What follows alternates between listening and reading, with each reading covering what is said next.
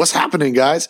Welcome back to Creating Space, episode 34, coming at you live and direct. This week, I bring to you the $100 million man, the host of the YouTube show Valuetainment.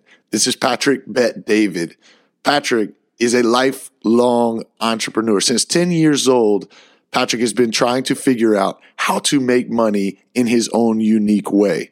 Today, he is the CEO and founder of PHP Agency, which stands for People Helping People, as well as the host of Valuetainment, and as well as the visionary boldly pursuing the journey of creating schools and universities specifically for entrepreneurs and entrepreneurship.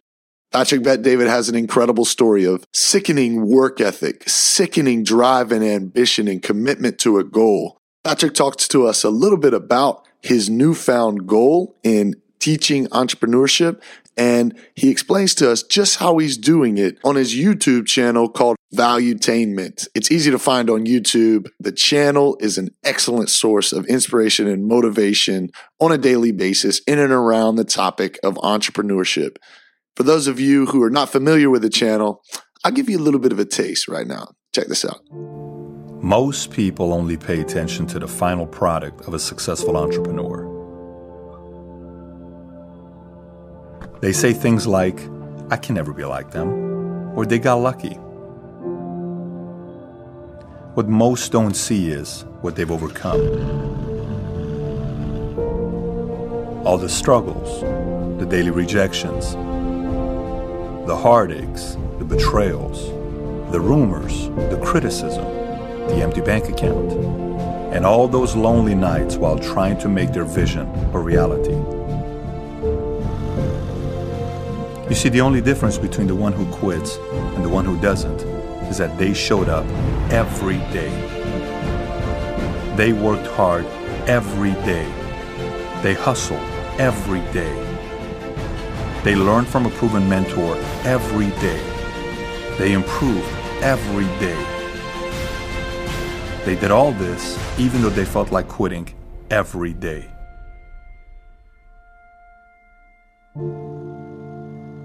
And eventually, they became who they are today. Wow. Goosebumps, right? You know, when I was an athlete and I needed inspiration or motivation for continuing to train hard, I'd go to YouTube for a Michael Jordan clip or maybe a Muhammad Ali clip or even more recently a Conor McGregor quote. But now, as an entrepreneur, when the world of entrepreneurship hits me in my face and knocks me to my knees, I go to Patrick Bet-David and I clue into his YouTube channel Valuetainment, and he lifts me up and he gives me new lungs with new air and new life to breathe. So without any further ado, let's bring this entrepreneurial Hall of Famer onto the show.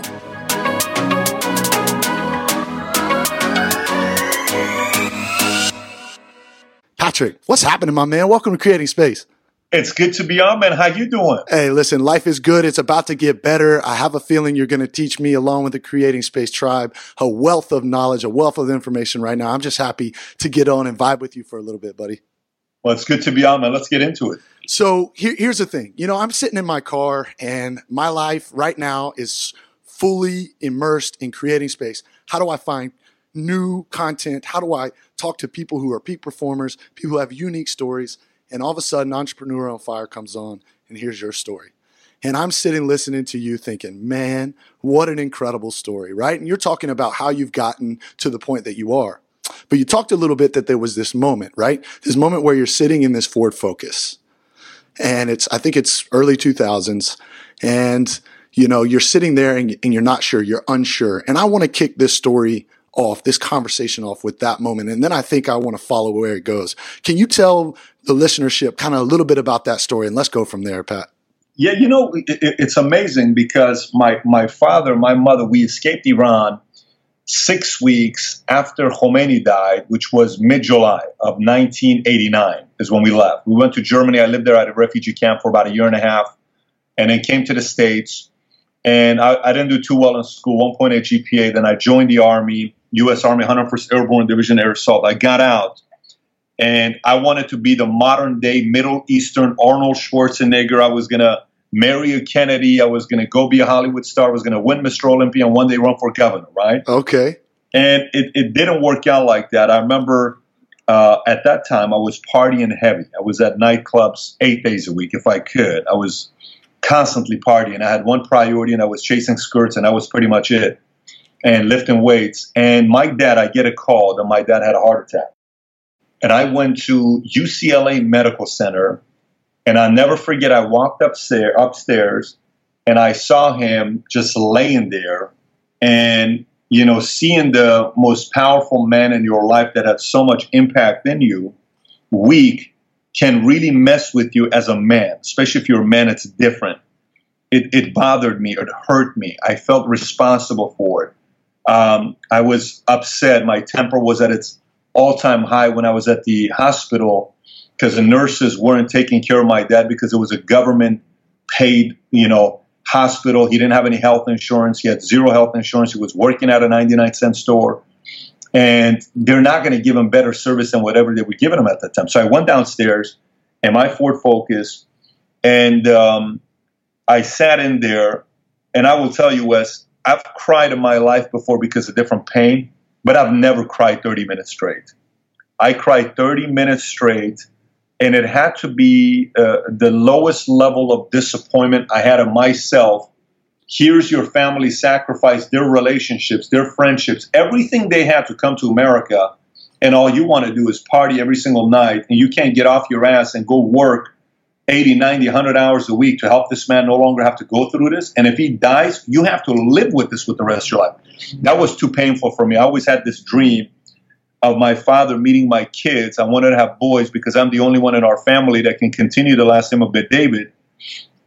And if I don't have boys, this Bet David last name is done with. It's no longer, the Syrian community is a very small community.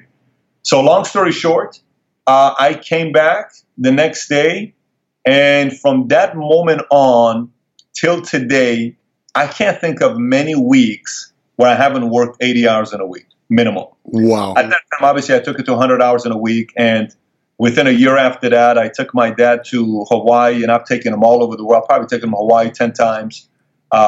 You name him, I've surprised him on his birthday, and we went and sat right next to Kobe Bryant courtesy. I've done a lot of fancy things for him because at the end of the day, these people have done a lot for us. All we can do is bust our tail to give it back to them just a little bit. Listen, man, what a story. And guys, if you can't feel that energy and the passion, I don't know if you have a heartbeat. But Patrick, here's where I want to sit for a second. There was an emotional reaction in that moment where you saw your father in that dire situation. What was it you had seen him do from your young childhood that ignited you inside in that moment? Yeah, so, I am Middle Eastern, and one thing Middle Eastern community is known for, we're not a affirmation type of a community. So there is no, first time my dad told me he loves me, let me tell you the story here. I've never heard my dad say I love you until it was October of 99. And here's what happened. I came home and I sat down with him and I said, listen, man, I got to talk to you. He says, what is it? I said, you got 2 kids and neither one of us have ever heard you say, I love you. We got to change this. I look at him in the eyes and I said, Dad, I just want you to know I love you. And he says, what is wrong with you? I said, I'm telling you, I love you. I said, I want you to tell me you love me. He says, you're becoming too Americanized. This is crazy. I'm not going to tell you I love you. You're out of your mind. He flips out. What? And I'm like, what is wrong with this guy? So anyway, so I go to work. And then I'm at work. I get a call from my dad. My dad never calls at work. So I'm like, what is my dad calling for? And he's got a very awkward, uncomfortable voice. And he says, hey, it's like he's angry at me. He says, hey, what are you doing? I said, I'm at work. What do you mean, what am I doing? He says, anyways, I just wanted to call you. I said, well, that's good. Do you have anything to tell me? He says, yes. I said, what's that? He says, I love you. Click. This guy, if you know my dad. So then an hour later, I get a call from my sister. My sister calls, and my sister says, hey, Pat, I'm concerned. I said, what's that? She says, is that starting to have health problems again? I said, no, why? He says, because he just called me and he told me he loves me. He's never told me this before, right? So Anyways, I'm telling you this because my dad was not the one that told you he loved you. But let me tell you, man, that guy, listen, I've never once in my life seen this man tell me that he's going to do something that he didn't follow through on. Wow. I'm just telling you, and these guys, my parents got a divorce. They didn't work out. My mother was a communist. My father was an imperialist. They fought all the time. It was difficult times. But if there is anything I could tell you about my dad, he's the hardest working man I've ever met in my life. And he's the man that if in our community, even when the parents got a divorce, watch this, Wes, this is pretty epic here.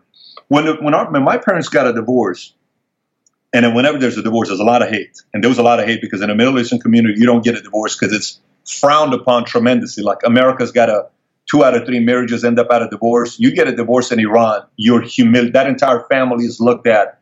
You're going to be a failure for the rest of your life.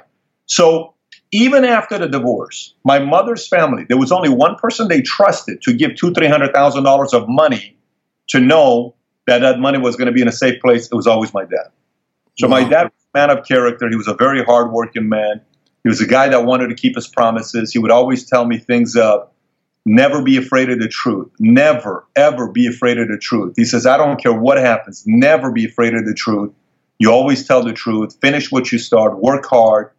And so he came from that side of it. So there's an affinity because, look, you think about, I don't know your story, but, you know, the jersey behind you, you made it to pro. I mean, you know how many kids dream about becoming a pro? Everybody grows up saying one day they want to play professional baseball. That was my dream. You want to play professional baseball or soccer or be a professional singer that people pay to come and listen to you sing. You got to a point that people pay to watch you play soccer, watch you play a game that, you know, you love playing. And it's not an easy task to do. It's tens of thousands of hours of practice.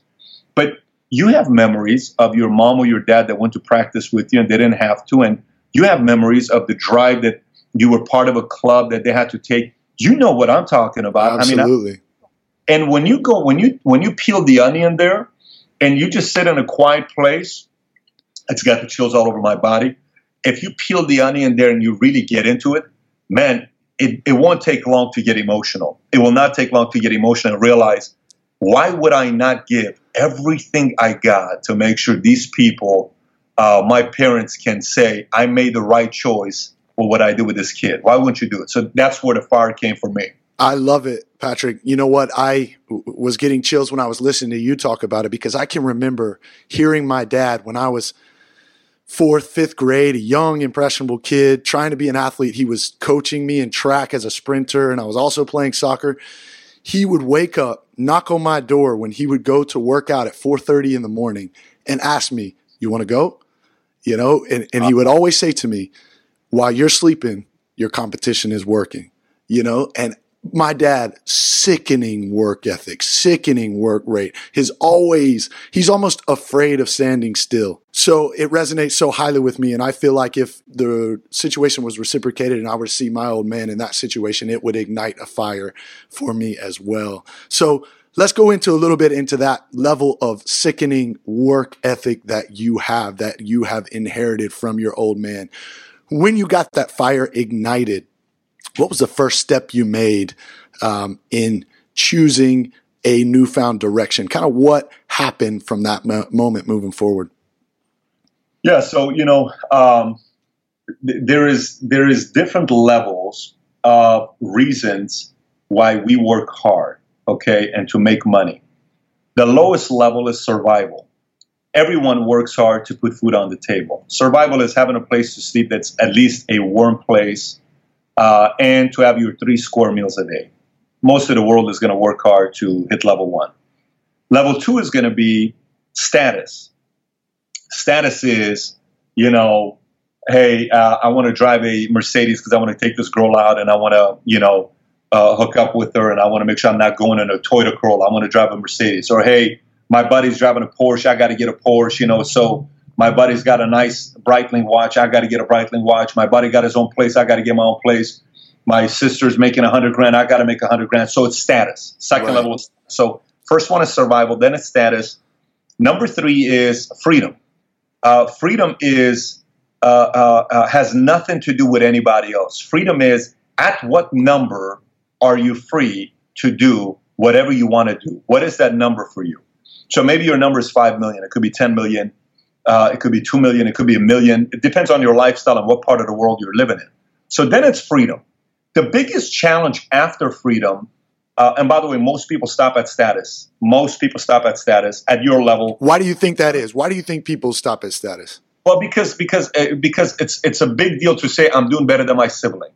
It's a big deal to just be doing better than your best friends. It's a big deal to be doing, if your buddies went to school, they're making 88 grand and you're making 138. It's like, hey man, I'm making 138. Everybody wants to one day make 138, so I'm the man, right? But it's just driven by the wrong things. And don't get me wrong, the only way you ever get to the highest level is by going through survival and status. You have to go through it. So I'm not knocking it. I was status many years ago when I had to go through the status phase. Then there's freedom. And the last level, Wes, very few people hit, is purely purpose. To me, at this point of my life, I am obsessed about a very simple thing, very, very simple thing for me. I am obsessed about every single person in the world knowing about entrepreneurship, knowing about capitalism. In some countries that they don't have the access that you and I do to a system called capitalism, which is purely a mathematical system. I want those countries to be able to have the ability to not necessarily revolt against their government, because that's too scary of a word to use on your side here. But to have the education and the knowledge when someone says communism is the way to go, to not be naive and say yes. Socialism's way to go, to say yes. No, let me give you the argument. No, I disagree with you. Here's why. Look, 100% of world's problems are going to be solved by entrepreneurs. 100%. I was at Harvard for 3 weeks. I just got back 2 weeks ago. And I'm sitting in this place 4 weeks ago. I'm sitting in this place, and one day everyone is chosen to pitch in front of 200 people. I'm one of them. There's 16 of us. We're all pitching a company in front of everybody. One of the guys gets up, and his pitch is the fact that they're finding a cure for cancer. Great. We hear that all the time. Next guy gets up. His pitch is, in Africa, they're struggling with water. There's not enough supply of water. Wes, they created a machine. It's a big plant. This plant costs $100 million to make. It produces 1 million gallons of water from air. From air. Whoa. From air. So these guys have figured out a way, while the world is frightened on what we're going to do with lack supply with water is a big epidemic. $100 million plant produces 1 million gallons of water. This is insane on what they're talking about. Then another guy gets up and he says, here's what we're doing. He shows us technology. This one's going to give you the chills all over your body. They have come up with the technology to give any city, any county, any country a warning of an earthquake hitting within 3 minutes. No way. So think about this. Right now it's 12:08 my time. It's like us getting an alert right now on our phones. You know how we get Amber alerts sometimes? Sure. You get an alert in your phones, and in 3 minutes, a 6.3 earthquake's going to hit. Go to a safe place. And we run outside. We got 3 minutes to it. Right. Why am I telling you this? I'm telling you this because when I started the channel Valuetainment, and initially the channel was called Patrick Bet-David, and then we changed it to Valuetainment because Patrick Bet-David is one name. He's going to die one day. Valuetainment is going to live forever. So the great thing is we wanted to have one name. So if you go on YouTube and type in the word entrepreneur on the first page, out of 25 videos that have come up, 10 of them are probably ours. We fully believe that the world is a better place if we give birth to more entrepreneurs. There are 7.2 billion people living in the world today. We only have 400 million entrepreneurs. If we take that to 1 billion, my gosh, God knows what problems are going to be solved, how the world's going to look like, what new inventions we're going to have, what new social issues we're going to solve. If we take that 400 million to 1 billion entrepreneurs, if we take it the percentage-wise to 15% instead of just 5%, many things will happen. So the highest level of work ethic, if it's purpose, I mean, what are you not working for? What's the whole reasoning for not working? If the purpose is a bigger purpose, you can't stop. Here's what I love is that once you find your purpose, you'll get attached to a work ethic because you'll know it's meant for you. You'll have that feeling, and the work comes almost naturally, I'd like to say. At least it does for me. What I love about what you're doing is I've actually gotten the opportunity to log on to your website and do the ultimate self-discovery questionnaire. right? Which is, it took me a day and a night. And I had to, in a time where it was Sunday and I wanted to go watch NFL football and I wanted to hang out with everyone, I had to take a second in my apartment and really focus on it, because I know it's going to help alchemize or strip away all of the fat and get me really focused in what it is I want to do.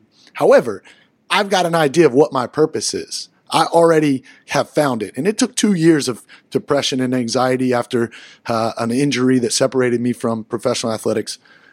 What would you say to the person who doesn't have a purpose, who's going to this job, working a 9 to 5 that they hate? Their body is deteriorating. Their health is faltering.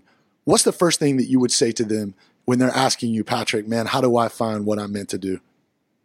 It's a very deep question, and I'm going to try to explain it in the simplest way where it makes sense to you. So think about it this way. Political beliefs. I'm not trying to get political here with you, but I'm going to give you the example of political beliefs. I used to always ask myself, why does this person believe in this certain political belief, right? And there's 4 levels when you think about politics. One of them was because that's how their families always voted.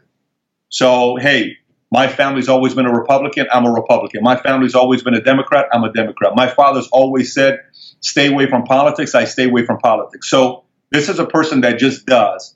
And black people vote Democrat. Military votes Republican.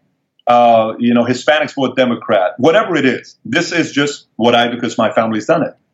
Then the other part is where a person had a teacher, professor, father, uncle, a person that took a liking into you, a coach. And because that person replaced a father figure you didn't have or a mother figure that you didn't have, whatever that person's belief system is you. They inspired you. You become them, right? Because you kind of feel like you're indebted to them. I never had a father. This man wants to be my father. He believes in this. I believe in this. The other one is going to school. You could go to school. If you go to BYU, odds are you're going to find out about Joseph Smith and Mormonism. That's BYU. If you go to Berkeley, you're probably going to read Karl Marx, Communist Manifesto 4 times. That's just how it is over there. If you go to Wharton Business School, you're going to read Wealth of Nations by Adam Smith. You're just going to do that. And then there is, the last one is life events. Let me explain what I mean by life events. Life events are, say you are a person that believes in guns, hypothetically. A person believes in guns. Then one day, he has a 4-year-old that goes and finds the gun that's sitting around, and he shoots himself, on the leg, and for the rest of his life, they have to amputate his leg. This man has an emotional connection to guns in a way that's tough to describe. He doesn't believe people should have a gun in their house. You can't ever change this person's mind, ever. Sure. You can't, and you should never even make an effort to do that because it's disrespectful to that person. How dare you try to change my mind when my kid can't walk anymore? Right. It's a wasted debate. It's not necessary, right? So your question is, Pat, I know my purpose. I found it 2 years ago, and you're talking about the Ultimate Self-Discovery question. You took a day and a night, Department of Football, NFL. You sat and you went through the questions. Great. How about somebody who doesn't have their purpose? 3 things. I read a book called Leaderless Revolution. Leaderless Revolution was written by a British diplomat. Not a good book, but one part of the book, he said something that stuck with me till today. He said revolutions and big changes in people's lives happen based on 3 feelings: what you hate, what you love, and what bothers you. So a person's purpose is going to be stemmed from one of those 3 things. Take a sheet of paper, whoever this is, make a list. What I love, what I hate, what bothers me. Make a list of it. When you make a list of things that you hate, you love, and bothers you, it could be 40 things that comes up. So for instance, what do you hate? I hate domestic violence. Why? You watch your dad beat up your mom. I'm just throwing things out there. What do you hate? I hate kids that don't have, they live in an orphanage house. Why? Because that's what you, so I don't like the fact that kids are being bullied. Why? Because you were bullied or your sister was bullied. I don't like, human trafficking. Because why? Because someone, it doesn't matter. Something's got to be, it's got to be here, and it can only matter to you. It can't matter to somebody else. It's got to be you. The only person that matters in this situation is you. No one else matters. This is not You're not trying to impress anybody. You're not trying to impress your parents. You're not trying to impress your wife, husband, boyfriend, girlfriend. This is purely, can we get your heart to be on fire, lit up in a way that the world is going to see the best version of you that's going to truly go out there and make a positive impact? When you make that list, you narrow it down out of the 20, 30 names that you come up, you narrow it down to 2 or 3. Those 2 or 3, you dig deep. Why? So if it's a love, it's a hate, it's bother, go deeper. Why do I feel this way? What caused this? How deep is it? What can I do with this? How can I change this? Now this is the last question. How can I link this crusade, this cause, this purpose of mine to my business on the way I'm making money? Love it. So I'll give you a brief story on kind of how I found mine. So I'm lost, right, Patrick? I've blown my knee out, multiple knee surgeries. Doctor tells me if I'm a smart guy, I'll stop playing.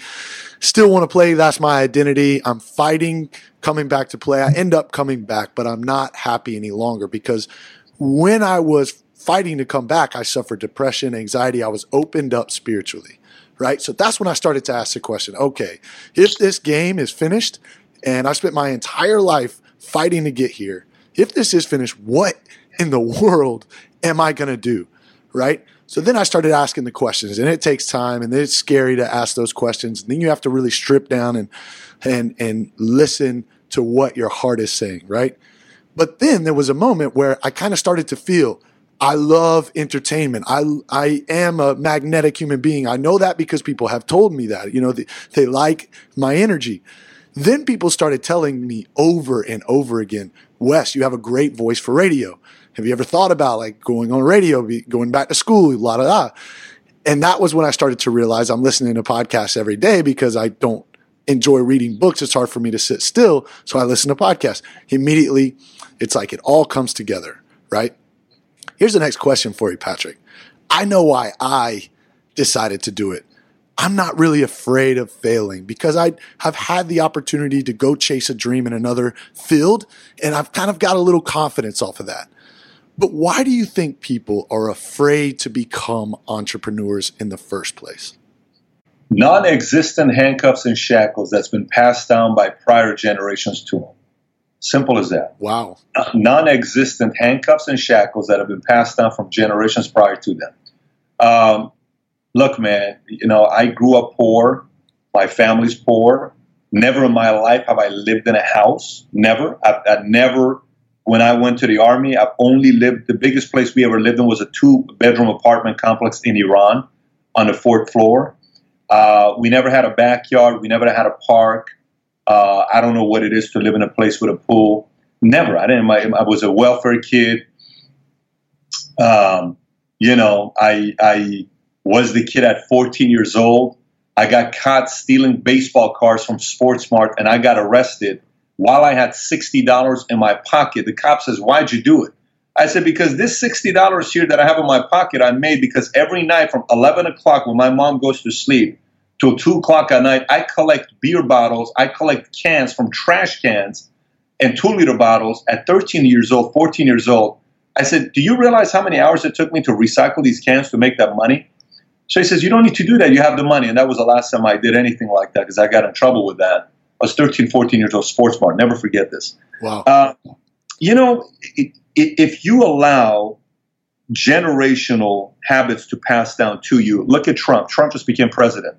They were interviewing him on 60 Minutes, and he said, hey, why don't you drink alcohol? He's got 4 rules with his kids. I don't know if you know the 4 rules with his kids. I do not. No alcohol, no drugs, no tattoos, no cigarettes. These are his 4 rules. Sure. So if you want daddy to back you up, those are 4 things. He doesn't drink. He's never drank in his life. Why not? Because his oldest brother, Fred, died from alcohol. So there's pain linked to that.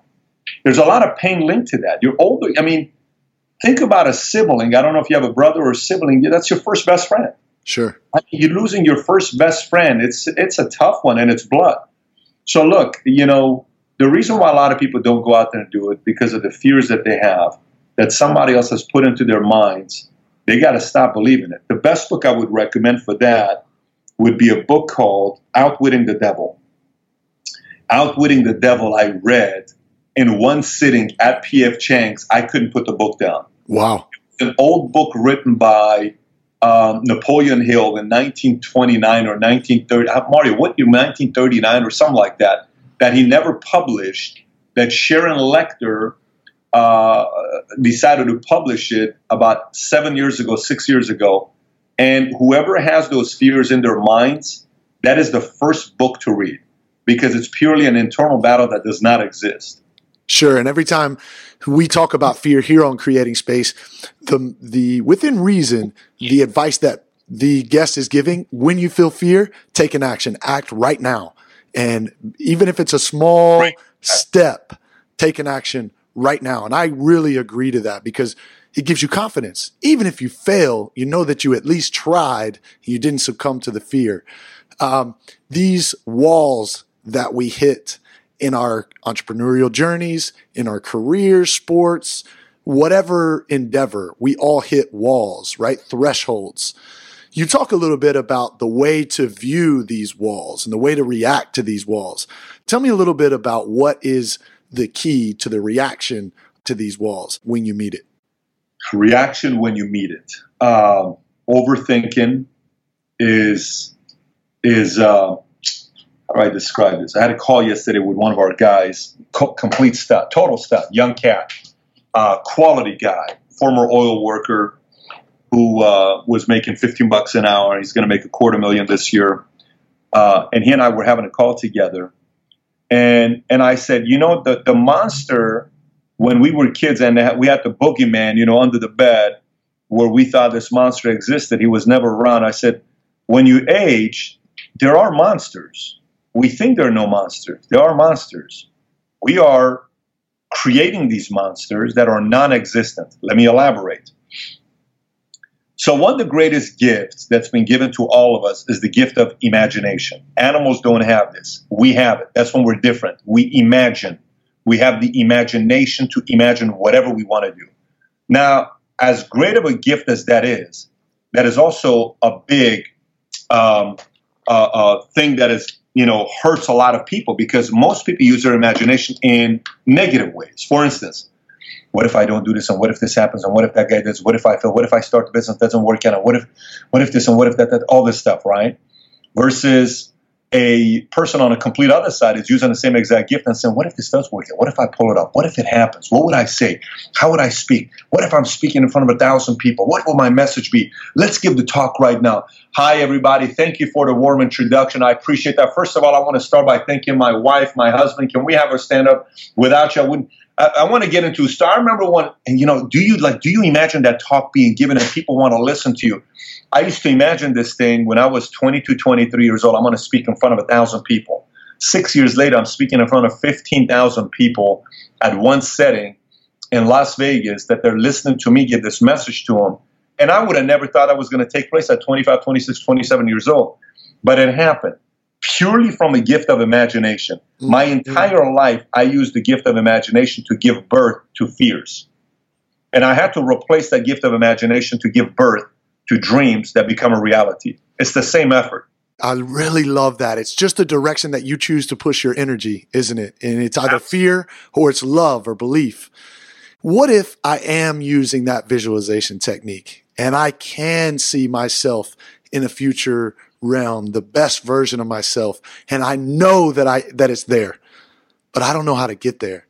And every day I'm trying to figure out how to get there, but I don't know the right decision to make, or maybe people around me they can't see it. They're not believing in me. How important is it to have people around you that keep you focused on the goal and don't retract away from, you know, your vision, your goal, and your self-belief? Well, you know, I would tell you, it would take me back to a whole different conversation. Look, how often do you and I hear the evergreen questions on podcasts? What do you think is the key to success? You know, what do you think is the key to this? You know, being in the business world now since 1999 and 2000, 16 years, I would always ask that question. Yeah, I'd meet somebody, I'd say, hey, what's the key to your success? What's the key to your success?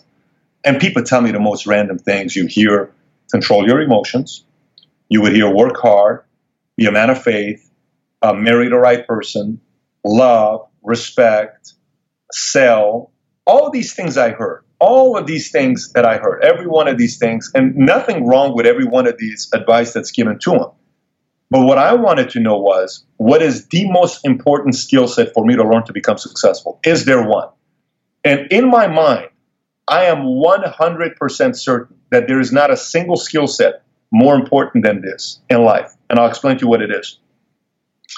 I believe the number one skill set in life is to learn how to process issues better. And I'll tell you what I mean by processing issues better. So for 26 years of my life, my priority on who was going to be my girlfriend was a number.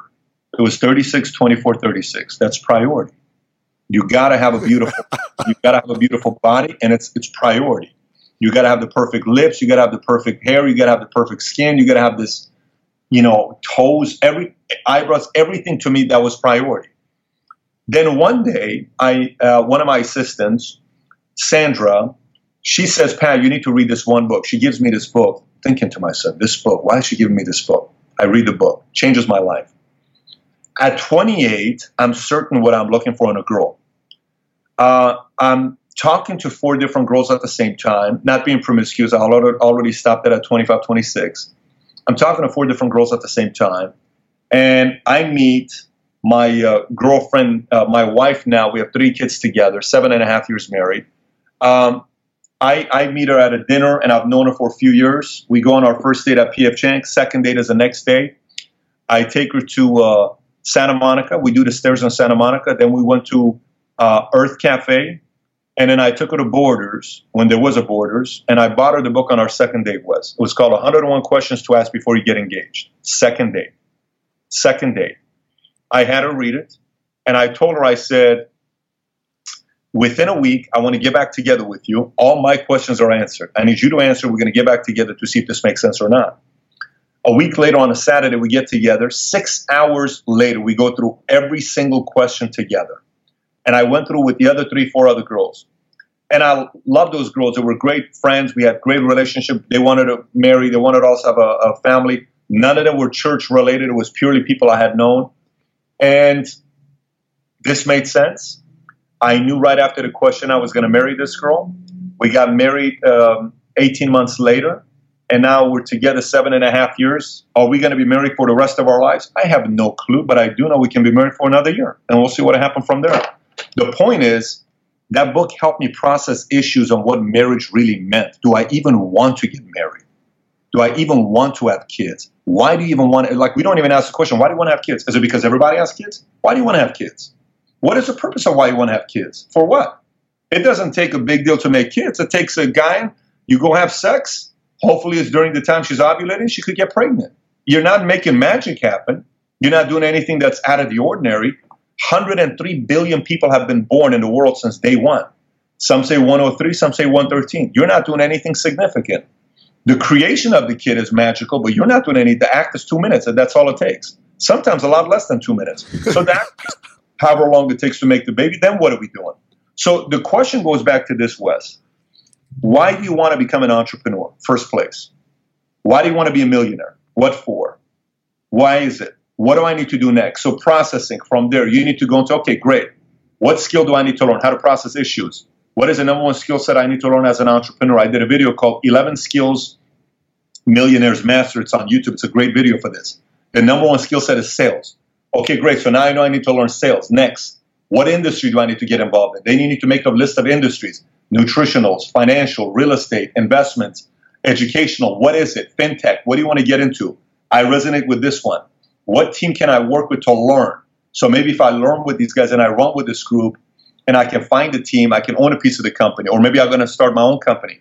Once you learn how to process issues and you find your purpose, your calling in life, the next steps are fairly easy. It is not hard to do. You will figure out what to do next. I guarantee you that, because everything comes back to learning how to process issues. Listen, a $100 million man, you've got sickening work ethic. You tell it just like it is. You know what your values are, and you make decisions based off those pillars. I mean, you're the ideal leader. But where are you headed next? So, the company I'm a part of right now, PHB, I've been the CEO and the founder of this company now 7 years and a couple months. We're the fastest growing financial firm in America. We started off out of one office in Northridge, California with 66 licensed agents. To now we have 2,900 licensed agents. We're now licensed and appointed in 49 states. We're only missing one state. That's Montana. This thing's grew at 100% this last year. It was the biggest growth year we ever had, and it's the biggest we've ever been. This thing's going to go to a whole different level the next 2, 3, 4, 5 years. On the personal level, I'm going to be launching something here very soon that we haven't made it public yet. On a personal level, I'm going to launch something very soon. I see a big challenge with education. I am not a fan of our educational system.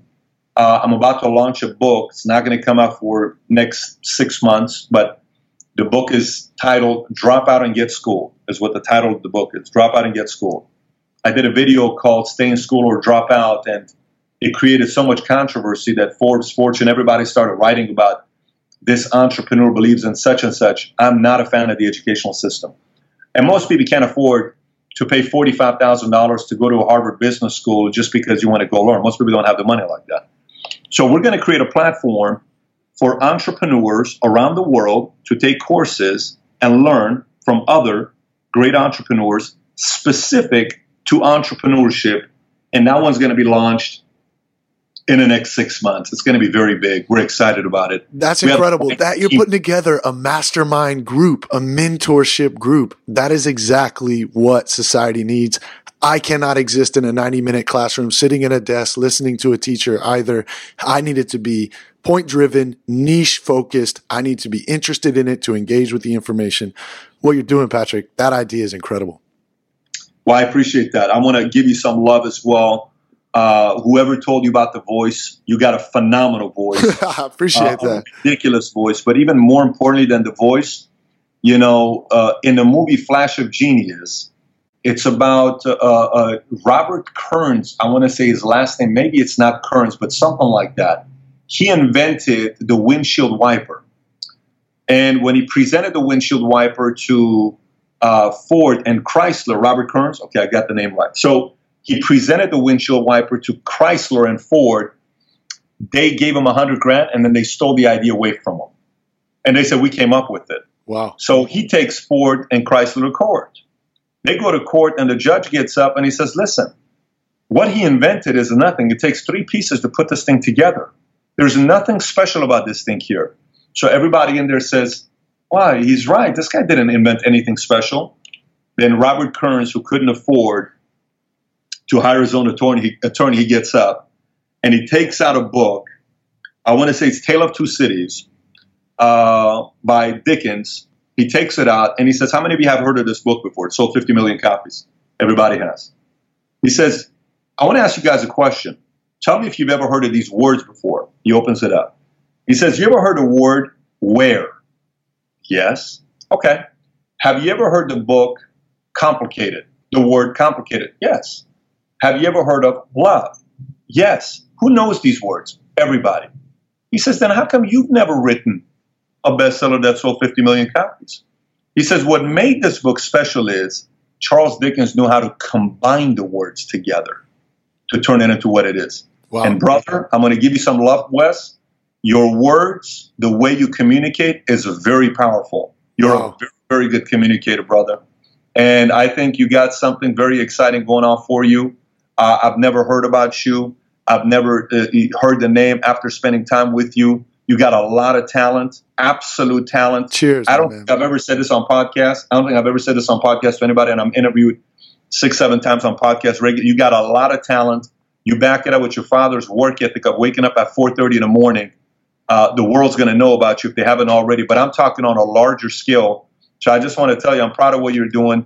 Keep it up. You're making a big impact in people's lives. Let me tell you this. I'm grateful for you as well. You are a source for a lot of the continued inspiration that I have when I get to these walls and I'm thinking, I'm banging my head against it and I can't find where the hole is to get through. I plug into you, my man. You get me there. You speak my language. It's direct. Any of you in the Creating Space tribe, if you need a jolt of inspiration, get over to Patrick Bet David. Get to his YouTube page, The Valuetainment. There's so much going on there, so much value and entertainment. It's incredible. Hey, let me tell you, Patrick, if there's anything I can do in the future to be able to help push your message, I'm willing to do it. I know that any of the Creating Space tribe that wants to reach out to you, where can they find you, Patrick?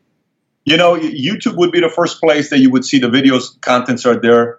I respond back to every single Snapchat message I get, minus the naked pictures that are sent over. So if you send me a decent message on Snapchat, I respond back. My user ID is BetDavid19 on Snapchat, BetDavid19, BET David19. Just put them together.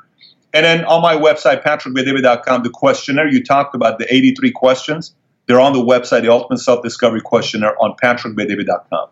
Go ahead and download that. I will tell you, don't do it until you're ready to really sit in and focus in it, because it deserves all your attention. Patrick, thank you so much for coming on to Creating Space. You got it, buddy. Thanks for having me. Patrick Bet David, ladies and gentlemen. What a fantastic story he has. And I love that he's gotten himself to the top and now he's ready to educate and inspire the world on entrepreneurship. And I believe he has the tools and the power and the team to do it. So if you're interested a little bit more in Patrick David, jump on over to his YouTube page, search Valuetainment. You'll see Patrick. He'll come right up. He's got tons of videos with thousands and even hundreds of thousands and even millions of views.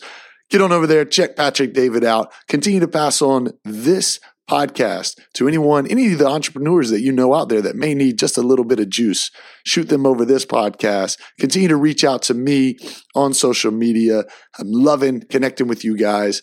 And if you get a chance and you're in the holiday spirit, I would love for you guys to jump over to iTunes and rate and review this podcast. It would mean so much to me to see your thoughts and share your feelings on Creating Space and how much you're enjoying this experience being a part of the Creating Space tribe.